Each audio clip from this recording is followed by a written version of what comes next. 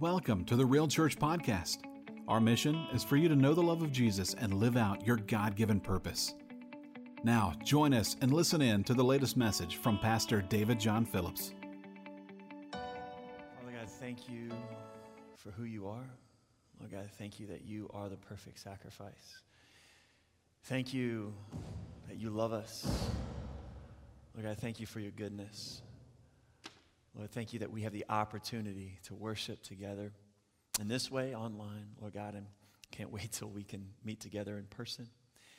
In Jesus' name, amen and amen.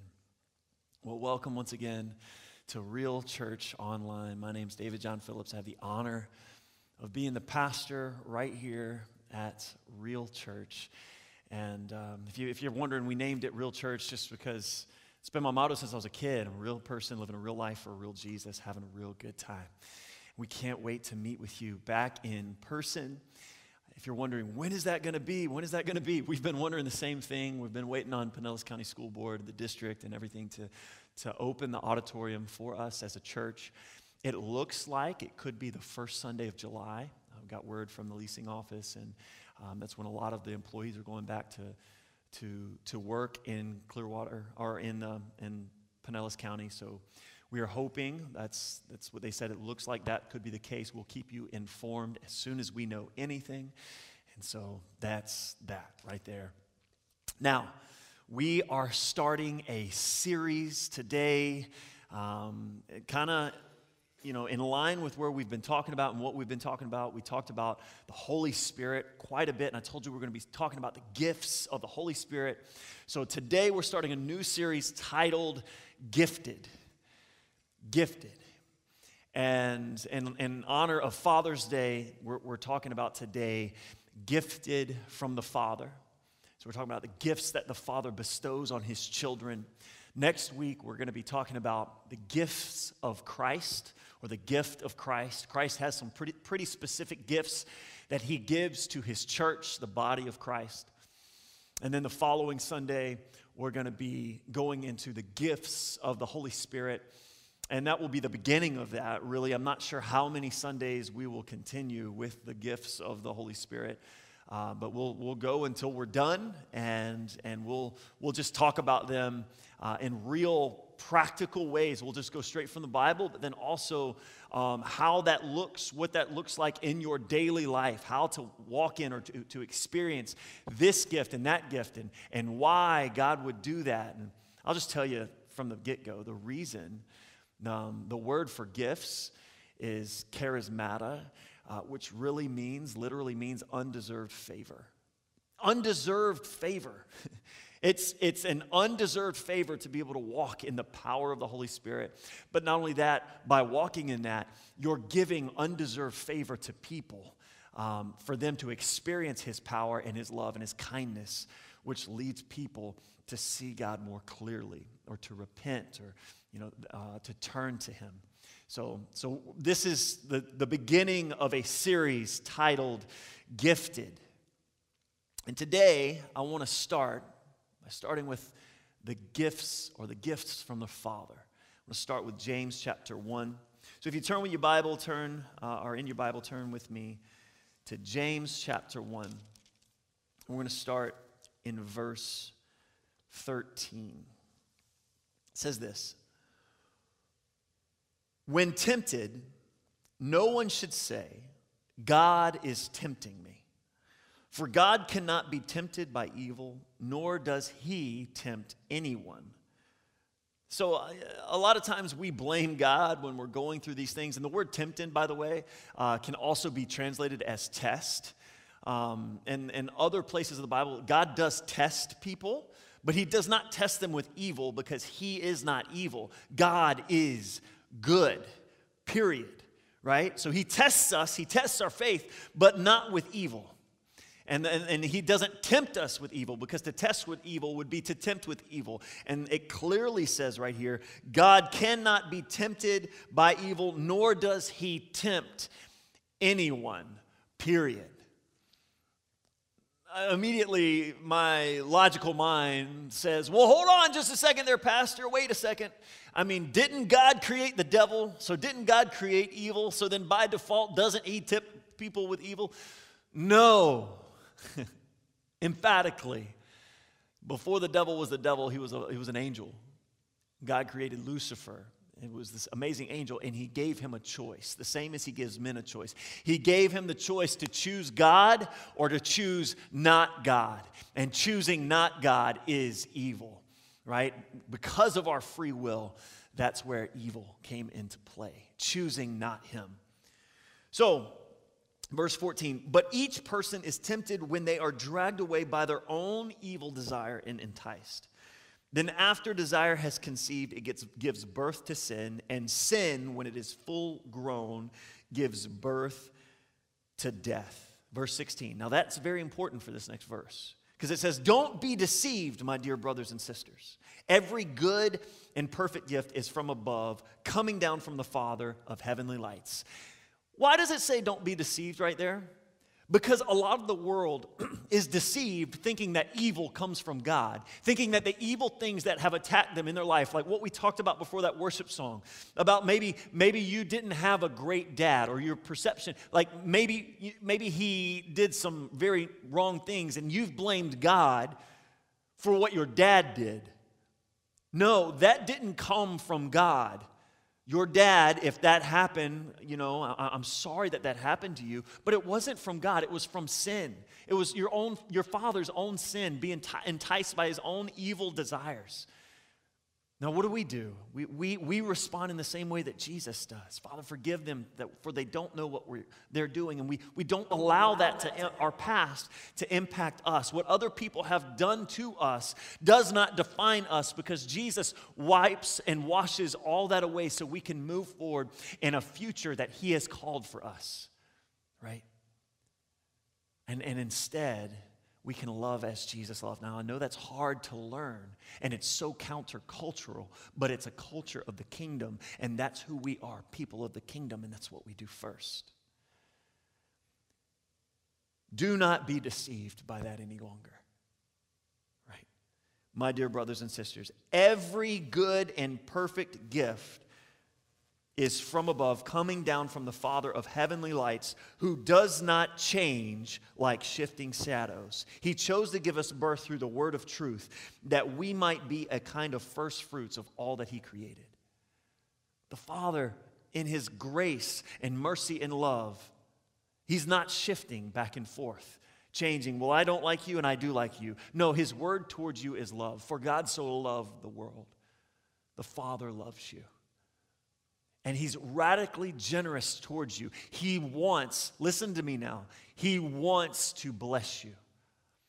Your heavenly Father wants to lavish his love on you in ways that is immeasurably more than you could ask, think, or imagine. The problem is, a lot of times we have problems receiving those gifts from the Father because we attribute to the Father what other people have done to us and not him. We blame God for what people claiming to know God have done. Let's not do that anymore. And let's receive what God loves. And I'll prove to you that God wants to lavish his love on you, that God wants to bless you. In Ephesians chapter 1, verse 3 says, praise be to the God and Father of our Lord Jesus Christ, who has blessed, everybody say has blessed. You can say it on the other side of the screen, that's okay. Has blessed, who has blessed us in the heavenly realms with every spiritual blessing in Christ Jesus. Not only does he want to, he's already given you every spiritual blessing that you need. What does it take? Believing what he's given and receiving it. But not only that, watch this. Verse 7, it says, in him we have redemption through his blood, talking about Jesus, the forgiveness of sins in accordance with the riches of God's grace. Undeserved favor he's given us. It pleased him to sacrifice Jesus so that we could become adopted sons and daughters of the Most High God. That's amazing. But it gets even better. His grace, verse 8, that he lavished on us. Lavish is like this overwhelming like generosity and this overwhelming pouring out of his grace and his goodness on us. That's how the Father sees us, and that's how he wants to bless us. He wants to lavish it on us. With all wisdom and understanding, he made known to us the mystery of his will according to his good pleasure. And I just want to sit there for a second with all wisdom and understanding. A lot of us are thinking, well, I asked God for this, I asked the Father for this, and I haven't received it yet. Maybe because our Heavenly Father is wise. He knows what to give you and what not to give you and when to give you things so that he doesn't spoil you. See, the word spoil means like to turn rotten. He doesn't want you to turn rotten. He wants you to bear his fruit, the fruit of the Father. And if he gave you things before you're ready for it, it wouldn't be wise. He disciplines us as a loving Father, making sure that we're ready to experience all of the goodness and blessing that he has for us so that we won't turn inward and think that it was from us, but we'll always give him the glory and stay humble, walking forward in him. He's a good daddy. And he loves you. Let's go now to Luke, chapter 11. It's talking about, let's just start in verse 1, It says, one day Jesus was praying in a certain place. When he finished, one of his disciples said to him, Lord, teach us to pray, just as John taught his disciples. As fathers or parents, to you mothers too. Like, this is amazing. Jesus let his disciples see him pray. He let the people that he was leading see his vulnerability. One day, Jesus was praying on a certain place. When he finished, one of his disciples said to him, Lord, teach us to pray. I imagine his disciples listening to Jesus talk with the Father, and they see this relationship. They're like, wow, man, that's amazing. I wish I knew how to pray like that. And Jesus didn't say, all right, I'm going to teach you guys how to pray. No, just his relationship with the Father, the way that he walked and let them in and let them see him live like that, it caused his followers, the people that God had given, the Father had given him influence over, it caused them to desire to be like him because they saw the realness of them. That's discipleship. And that's, as parents, as a father and mother, that's how we disciple our kids.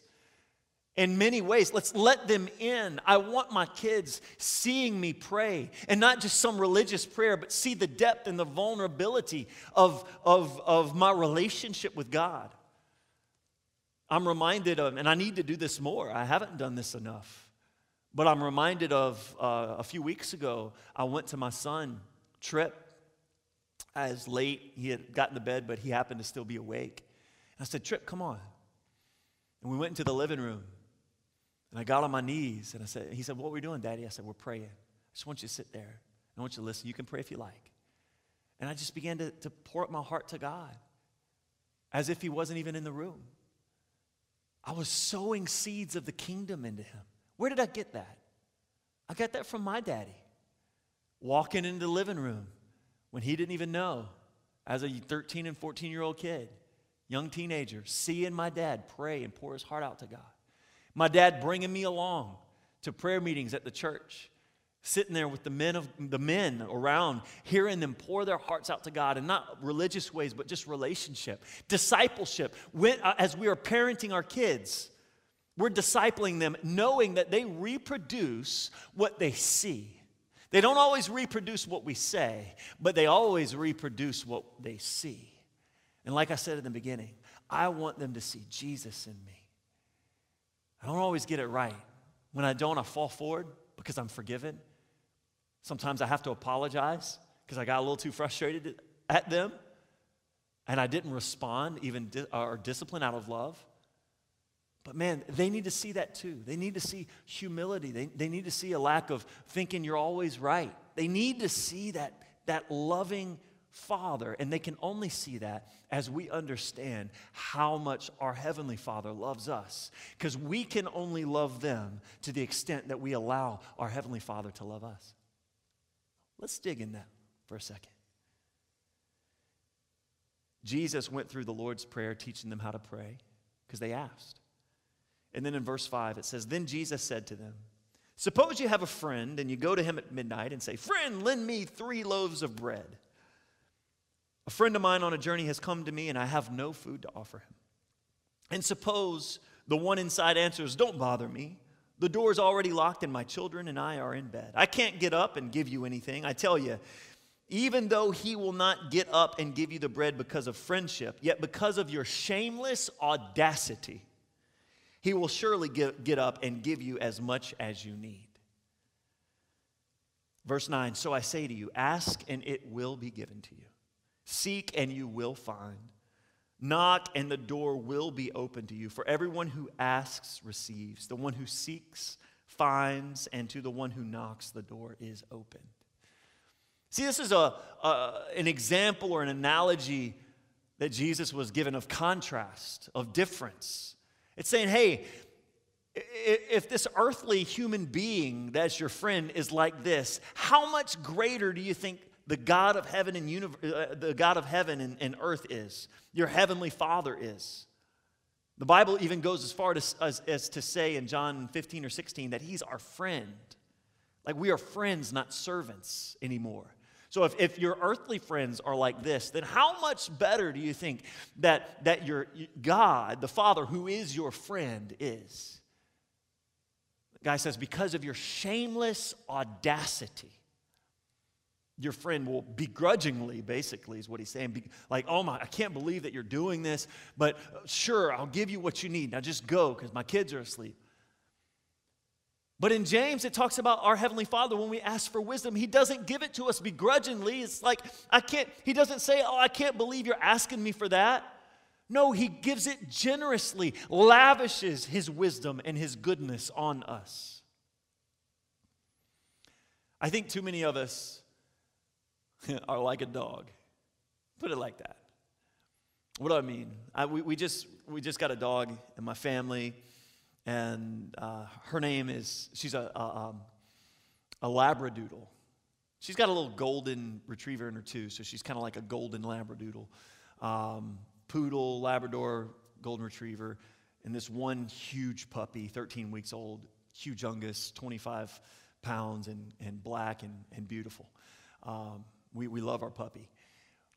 But, you know, we got her at about 12, 13 weeks, and whenever I'd go to pet her, you know, she'd put her tail between her legs and she'd pee right there. I'm like, whoa. So we had to learn how to approach her so that it built this trust, you know, so she could trust us. And I don't know if anything happened to her in the first 12 or 13 weeks, but it got me thinking about like a rescue dog, you know, a rescue dog, because of what had happened with their previous owners. When you get a rescue dog, a lot of times when you go to feed them or you go to pet them or something, they attribute to you what had happened to them in the past, and they bite the hand that feeds them, or they won't let you pet them, and they won't receive your love because they're so jaded because of what happened to them in the past owner beating them, the past owner hurting them or starving them or torturing them or whatever it was. And there's a time of the dog having to regain trust. And I think a lot of times we approach God in the same way as a rescue dog, because we have been rescued from sin and the havocs of sin on our life, and in a lot of ways that we're wounded. And I think too many of us approach God like a rescue dog with our tail between our legs. We ask God for something, and we think that He's begrudgingly, you know, may or may not give it to us. And so as soon as God comes to the door, we run away yelping, thinking that He's going to hit us. No. God loves you, and He cares for you. He's not the begrudging friend that just gives it to you because of your shameless audacity. The contrast is this, verse 9. So I say to you, ask, and it will be given. And actually, in the original text, it's a present, which is continuous. So it really means, it's really saying, keep on asking, and it will keep on being given to you. He wants to lavish it on you. And part of the way that He knows that you're ready for it is that you have the faith to ask and to believe and receive. Not just selfishly, but asking what he wants because you trust and know his will for your life is best and better than your will for your life. Ask and it will be given. Seek and you will find. He wants you to seek after him. And it's not just, once again, it's present, it's continuous. Keep on seeking and you will keep on finding. And his wisdom and understanding is he's going to reveal himself to you as you can handle, as you're ready for it, because he doesn't want to overwhelm you. He wants you to grow in the character and nature as a son because he's a good father. For everyone who, and it says, knock and the door will be open to you, period. It's amazing. For everyone who asks, receives. A lot of us never ask because we've been a rescue dog. And a lot of us, when we do ask, we run away. Stop and know that your Father loves you. The one who seeks finds.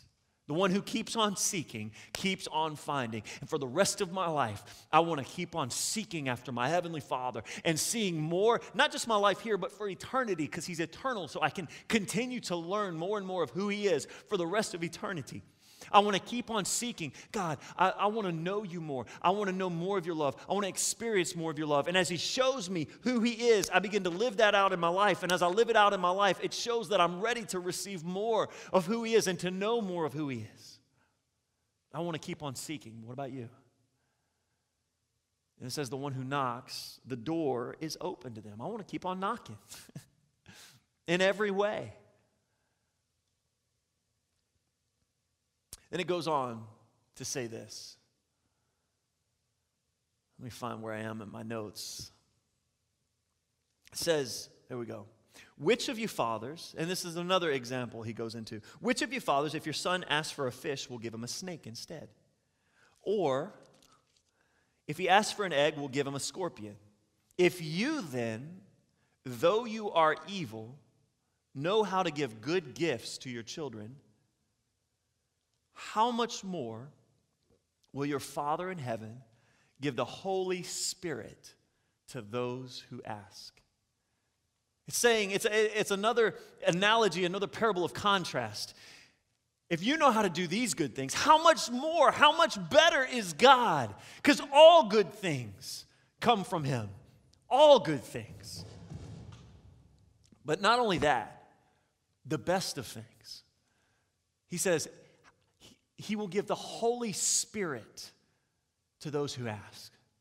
And in starting the series, Gifted, we're talking about gifts from the Father. We say that all good things come from God, come from the Father, Father of heavenly lights. All good and perfect gifts come from him. Yes, and the best of gifts is the Holy Spirit. That's the very Spirit of God living in you. That is poured out from the Father. Let me show you where and when that happened in Acts chapter 2. In verse 32, it says, God raised Jesus to life, and we are all witnesses of it.